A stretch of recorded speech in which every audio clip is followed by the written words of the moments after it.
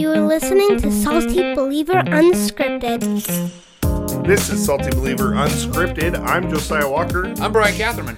And today we are continuing our series through the 9 Marks Building Healthy Churches book series. Woohoo! Today we're going to be looking at the book Discipling. It's the blue one. The blue one. There's multiple blue ones. Is there? That one's kind of a blue periwinkle, okay. whatever. It's the navy blue book called Discipling, How to Help Others Follow Jesus by Mark Dever.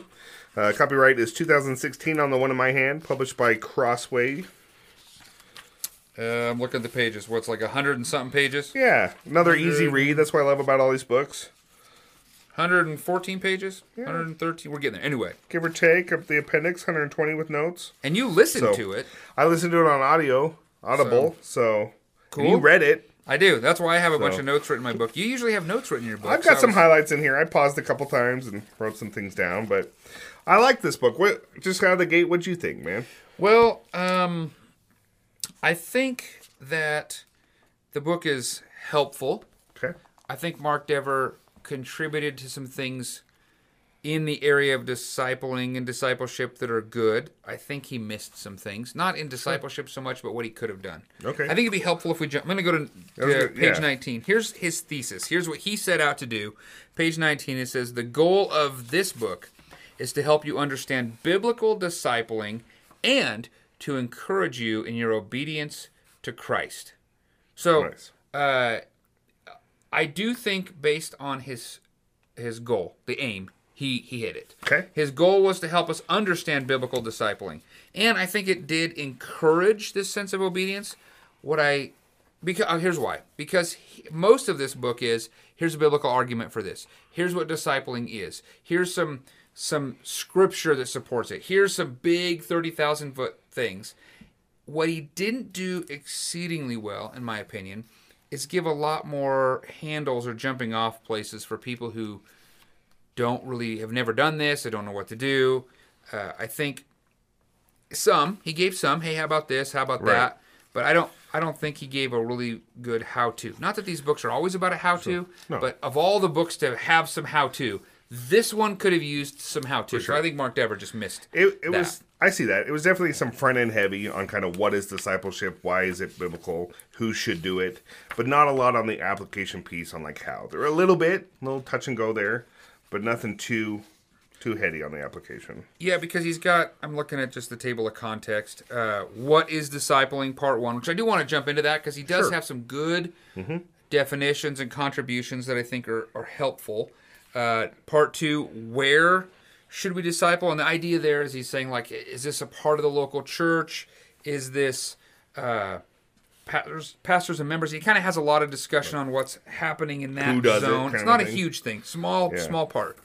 And then how should we disciple? Right. That starts on page 73. Yeah. So he gives, and then the conclusion picks up. He has a great conclusion by Jonathan Leeman, which that is a really good addition. So he's got about 25 pages of a 100-page book. So he gave about a quarter of the discipling book to how should we do it, when I think most of the people picking up this book are saying, I do realize we probably need to disciple. So he probably could have spent 10% on the 20% even on what is discipling and biblical stuff, then do the same thing he did with the part 2, and then part 3 could have been, 40% of the book. I think that would have been a more helpful approach. Well, let's dive in, man. Part 1 was talking about what is discipling, and you kind of touched on it a little bit with the thesis statement. Well, so here's what I think was really helpful. He gives a working definition, and actually all of these books, most of them, if I can recall all the ones we've read so far, have provided some definition of the terms. Yep. And so his working definition of discipling, I don't think Jiffy Lube Joe would go to these definitions because they're nuanced, but he says a working definition of discipling for this book is helping others to follow Jesus. So if I'm discipling someone else, the idea is I'm helping someone to follow Jesus. I like that. And then he says, discipleship is a term I use to describe our own following of Christ. So discipleship is me following Christ. Discipling is me helping somebody else. Discipling is a subset of discipleship. So I get the definition.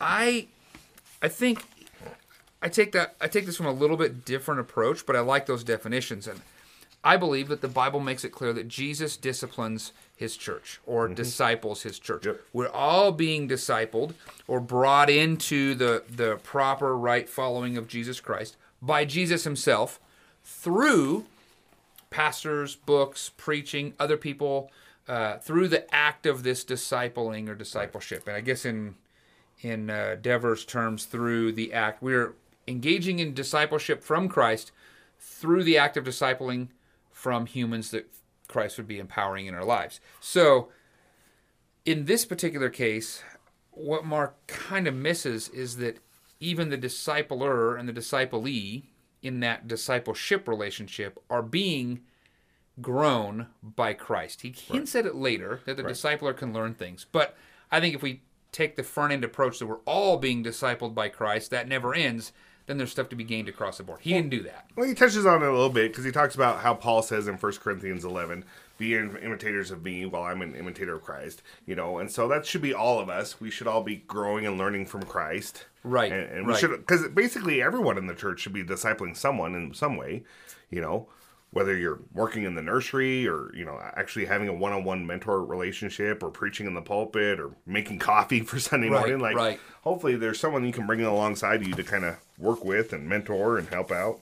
So from there, I would say part one really does a good job of saying this is what we see biblically. Right. This is what it is. This is what we should expect to see. This is why it's important. Yep. Some great background there. Yeah, he does lay a good foundation, which I guess would be expected because he spends a great deal of time laying that foundation. So then part 2 says, where do we disciple? So I like this. And before you get to part 2, this plays into part 2 a little bit. He has a section, it's on page 33, that says, look, this is a note for pastors. How do we do this? What does this look like? Why is this so important? So then when you get to the section in part 2, I like the idea that discipleship is starting from the pulpit. And I don't know if he says specifically starting, but the idea is it's the word of God being proclaimed. That should have a discipling impact on us. And then if you're in that local church, you're able to go to lunch and say, hey, what really hit you from the sermon? And what did you learn? And what's God showing you here? And how are we applying that today in our lives? And you get to have a conversation. Right. Or maybe you actually incorporate that into more of what you're doing. Maybe that's fostering questions. Maybe that's doing things. So I like that it's not an act separate from the church. And Mark Dever, being serious about 9 marks of a healthy church, makes a really good argument that discipling is done within a church, although he also says there are spaces, although not as healthy and not ideal, where 2 people could get into a discipleship relationship apart from a church. And in my mind, I went to when I was in the military and you're just in the foxhole and you don't have time to go to any kind of services for a 15-month deployment, and so maybe 2 Christians are getting together and saying, how do we do this together and how do we disciple and what's here? But for the most part, the chief idea is it's happening in the church. So I like that. And that's I mean, when I say in the church, sorry. When I say in the church, I don't mean in the church building. Right. I mean in the church people. Yeah. So the preached word, members of the church getting together in another environment, small groups, it's the ministry of the teaching of the word is this discipleship across the board. Right. Well, and that's what I liked about part 2, too, is it felt twofold. It felt like there was the pastors and how they disciple by being an example for the Lord's Supper and baptism and preaching God's word from the pulpit, but also, 2, how church members kind of can disciple one another. I thought about 2 of our members of our church who work together, Monday through Friday, they're at work together. And so they're able to have conversations throughout the week about the sermon, about church, about life. Now, here's what I like, though. I'm going to read this quote. This is significant. 52, page 52. He makes an argument that it's unwise to be discipling apart from a church. Okay? And I think we'd all expect Mark Dever to make that argument. We could anticipate what it would be. But he says this. It is unwise to do discipling without a church, if it is unwise to do discipling without a church, it's worse to do church without discipling. Ooh. I think it's cool that he's saying, look, these go together. Right. And if you don't have them, he's saying it's actually worse to only have a Sunday service, preaching, maybe a bunch of activities that are not intended to help people follow Jesus and grow more like him. He's saying, look, that's way worse. And there's a lot of churches that are in that boat. Right. So I read that, and I'm like, ooh, okay, where are we at? Okay, we got these small groups, we got this, we got like, how are we doing? That's a helpful way to look at that. These go absolutely together. So in that part 2 section of the where, man alive, this is the chief idea within the church and not apart from the church, and the church should be doing it. So I found that to be helpful. What did you find in the how-tos in the part 3 section to be the most helpful? Awesome. Yeah, I was just going to ask you if you had anything else on part 2 before I jumped to part 3. I feel like I'm always moving too far ahead. Nah, I talk too much. But no, I liked part 3. And what I liked about part 3 was just how he makes the case to just choose someone, find someone to disciple, and then just he gives some basic clear steps on how to make that work, how to pick somebody. You can pick somebody who's the same gender as you. Obviously, men should be discipling men. I don't think I should be going around discipling young women, right? As a married husband and father. Before you even get that far, he says, look, start with somebody in your household. Right. I remember sitting with you, and we'd say, like, how you doing discipling to those? How are your disciples doing discipling to others? And you'd say, well, I'm discipling to my wife, and I'm discipling to my daughter, and this is what they're doing, how they're... That's so significant for not only the husband who should be leading in his home and discipling in his home, but for parents with their kids, or if you're a single mom saying, look, I want to help my kids follow Jesus, or if you're married to an unbeliever, how do I help my family, and if the goal is we're helping each other follow Jesus, why wouldn't that happen in the places where we live together all the time? Don't neglect the people that are right there in front of you. Right, and then he trying to goes find into somebody. Some of those things you're talking about, like similarities or same-sex, but then he encourages too. I mean, obviously, men should be discipling men, but he says find somebody different from you, right? Like, I think there's something to be said for somebody that maybe has different hobbies than you do, right? Or different interests. I think that can help grow you a little bit, different stages of life. If I wanted to, if somebody's older or wiser, or maybe I want to learn more about evangelism. I'm not going to pick someone who's introverted and shy like me. I want somebody who's bold, who loves door knocking, who wants to share the gospel. So there's something to be said there. And then just laying out clear understanding of what you're going to disciple through and what you're going to go through. On page 84, he talks about how you can use Christian books. There's a lot of great books and resources on discipling. I see people use different things all the time. Here's one. Right. Here's called a Discipling. book. I think all these little 9 Marks books make good books for this. But then he made the point of a lot of these great books just point back to the Bible. So, I mean, you can just start with the Bible. You can go through a book of the Bible with somebody. You don't have to look for some special curriculum to go through. Right. Hey, let's read this together. Yeah. Well, so even this book, so if you go to the very back, there's the scripture index. But what I like about a good portion of the way Dever has written this book is he's got a lot of biblical references after things he's saying and quoting. You could go through this book and say, well, let's go there and read that together. Let's look at the scripture that he's talking about. Let's do this, that, or the other thing. But I do like the idea, personally, let's drive into actual biblical study together. Right. But he goes to, so I've been working on this, and he didn't really have, I wish he would have had a definition for this, because I've been working on trying to think through this. So my thoughts lately is you have this formal discipleship relationship, like, we're going to go through the book of John together, and we're going to use Bible study bookmark from the church that we use, or we're going to use this a coma method or a something. SOAP method. I was going to say the Serendipity analogy. Study Bible, the Life Connection Study Bible. Okay, it has questions, or we're going to.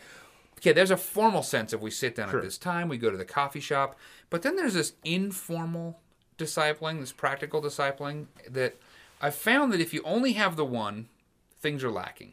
What do you do when some guy, comes home or sits down with you at the coffee shop, and it turns out while you're going to be studying the book of John and looking at this, that, or the other thing, he says, man, I don't know how I'm going to make my car payment this week because I just got fired from my job. And how do you, or some life explosion has come up. Yeah, how do you walk with somebody and say, okay, in following Jesus, this is what the Christian does, and this is what the Bible says, and let's talk through that, and let's pray through that, and let's ask questions, and let's just unpack some of this. How are you doing? Or maybe, hey, I just got this great promotion. I'm not sure if I'm able to do the job I'm getting promoted to, and I'm feeling insecure, or this thing or that thing, or I'm celebrating. The informal stuff is just the life stuff. Right. And he had talked about some of that you kind of like, that bringing somebody along, right? Yeah.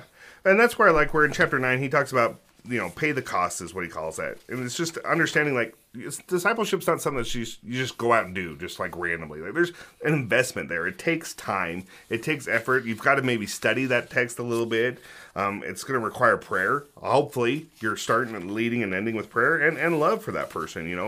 If I don't genuinely love and care about that person, I'm not going to be very helpful when his life explodes. Right. I need to have a vested interest in my brother or sister in Christ and wanting to see them succeed. And a love for Christ. And a love for Christ. I mean, that sounds silly, but some people just love the information or the Bible or the systematic theology, and so they want someone else to learn that, or they want someone else to learn the culture of Christianity. And if you're trying to disciple them into Christ and to be into that image and to follow Jesus, then they have to have a love for Christ. They have to see that you have a love for Christ. Well, and right? a good point in that too is just, I mean, we've discipled different people over the years. There are some people that just take it and take off in it and grow, exponentially, and then there's some people you feel like you're going around the mountain with them year after year after year. How many times are we going to talk about this? One thing, I know we're getting kind of close on time, but I want to talk about that raising up leaders prayer in the end, because we talked about that. Chapter 10. Chapter 10, where I said bringing people alongside. Like we talked about, he was saying that he kind of lets people shadow him, Mark Dever, while he's writing sermons, while he's working through things. Yeah, so that can be a hit or miss. I'm just going to put it out there. In two different circumstances I've seen where in some cases, that, which is a good thing. So I've seen Mark Dever, and he'll bring somebody along, like on an airplane, and then when he's working, then the other person can talk with the person next to him, but that person's traveling with him. Right. And so that person's with Mark. Some people have taken that, and I've kind of seen some of this back and forth. Some have taken that to be like, Mark, are you just using this individual to do other things? And they're not. Maybe not. But what a great opportunity! That person's traveling, hanging out, doing whatever. But just recently, Mark Dever came out to a pastors' conference out here to Utah, and I got to meet the guy that was going with him, like just traveling, helping him. They get time to talk. Those people are doing work. Sure. And they're not just sitting around watching everything. But you're getting full access to somebody who is a great preacher and pastor and, is knowledgeable. And seeing the stuff that he's saying. I did ask him, like, how often have you seen some of this? He's like, I've seen some of this a lot. However, I get to talk with Mark about this thing or that thing, or ask more questions, or what about how this worked? And they get time. Sure. And so Dever will give time to a person to say, hey, come with me, and I'm going to invest in you. And it does take extra work. I mean, even getting on an airplane, getting him a hotel room, or traveling in the car to this meeting somewhere across town, or opening up the notes for the sermon and saying, hey, this is what I'm planning on doing, or this didn't work very well, or how about that, or that's just helpful. Which is great if you're a young and upcoming pastor, or you're somebody that thinks they want to go into ministry. But what about the woman that just want to see what marriage looks like, or, does your wife take her while she goes grocery shopping or doing the dishes together? I think that could be a thing. I know some people do that. I wish I could do that better. Actually, that's not true. I mean, my wife, we've done that. My wife wanted to see what a healthy marriage looked like, and all that. And she ended up moving in right before we got married. We were dating. She moved in with a couple just to kind of see, how did you run your home? What did this look like? How did you take care of things? Outstanding. More power for the couple. Hey, that's awesome. I'm more along the lines for me of like, hey, Josiah, I got to run over here to Costco and pick up a bunch of stuff for the church. Sure. You want to go with me and help me, and we'll pick it up, we'll talk, we'll spend time together. Sure. Maybe we'll grab a cup of coffee or a burger or something, Yeah. and then we'll come back. I remember the guy that discipled me did that. Hey, you want to go help me? Sure, just come and see. Nothing big. We weren't sitting down. We're actually doing chores together. We're working together. I have a little harder time with the idea of like, come and completely be involved in the intimacy of my life. Right? I had this young man who was excited about that. He was going to get married, wanted to do the same type of thing, but he didn't want to move in. He just said, hey, I just want to hang out with you. And like, I don't care if you're just doing laundry. I'll just sit in your laundry room, and I'll be there in case you want to say something, or, I don't know. I just want to see how you work with your kids and what life looks like and what it looks like when you get in a fight with your wife. And That's I'm like, a little too close. I'm like, so first of all, if you're there while I'm getting in a fight with my wife, I'm not showing you what it means to be a good husband. Like, you Not need to that, not be there. You might end up being some collateral damage. Like, I don't know. I mean, Crystal, these people had kind of a mother-in-law set up, so she was kind of in their basement, but it did open the door to have those conversations. Same type of conversations you're saying you would have with somebody in the car on the way to Costco. Yeah, like it'd be better to say, hey, man, if he says, hey, what happens like when you and your wife fight? Oh, well, it kind of goes like this. Then I can protect my wife's, stuff. I can protect me. But there is a reality that you can't disciple very well if you're not around or with the people that you're discipling. Right. And so I think having an ongoing real relationship, and then also having that formal piece. So maybe that formal piece happens once a week. I think that's the real key, what you just said there. A real relationship, the genuineness, Yeah. People don't want to see somebody that looks perfect, that has it all together, like, I'm the discipling expert. No, None of us are that guy. Then you show up and go, hi, I'm the discipling expert. Let's open to John chapter 4. Here's our word study guide. Here's our book. And then when you're done, I'll pray for you. We'll leave. I want to be discipled by somebody who's had the same kind of struggles in life I've had, Yeah. Job issues, family issues, parenting issues. One more thing. We're running out of time here, man. But what did you think about Jonathan Leeman giving the conclusion? I thought Jonathan Leeman being a guy was that kinda Mark cool. discipled. Right? I mean, if you're going to have a disciple book, why not have somebody that you've discipled contribute to it? So I thought that was really great, just kind of shifting gears at the end of the book there, to just have Jonathan Leeman stand up and go, you know what? I've seen this stuff in action. Mark does a great job. This stuff's true. Like, here's how it's helped me. It lended some good credit. Now, Yeah. if Jonathan Leeman was, don't listen to this not guy. following Jesus, like you Right. go, well, who cares? But No. okay, Jonathan Leeman's been discipled by Yeah. Mark Dever, and he says It's like- a real deal. I think we talked about this on the Time Hop once. We all know Billy Graham, but who led Billy Graham to Christ? Or led the guy that led Billy Graham to Christ? So That's kind of the situation there. that's the whole point. So at the end of the day, we should all be discipling somebody. And I hope, if anything, this book might encourage you to kind of start a discipleship relationship with someone. Because you realize you don't have to be an expert. You just have to be passionate and love Jesus. Yeah, that's right. Awesome. Well, thank you for listening. Until next time. Thank you for listening. Find more information at saltybeliever.com.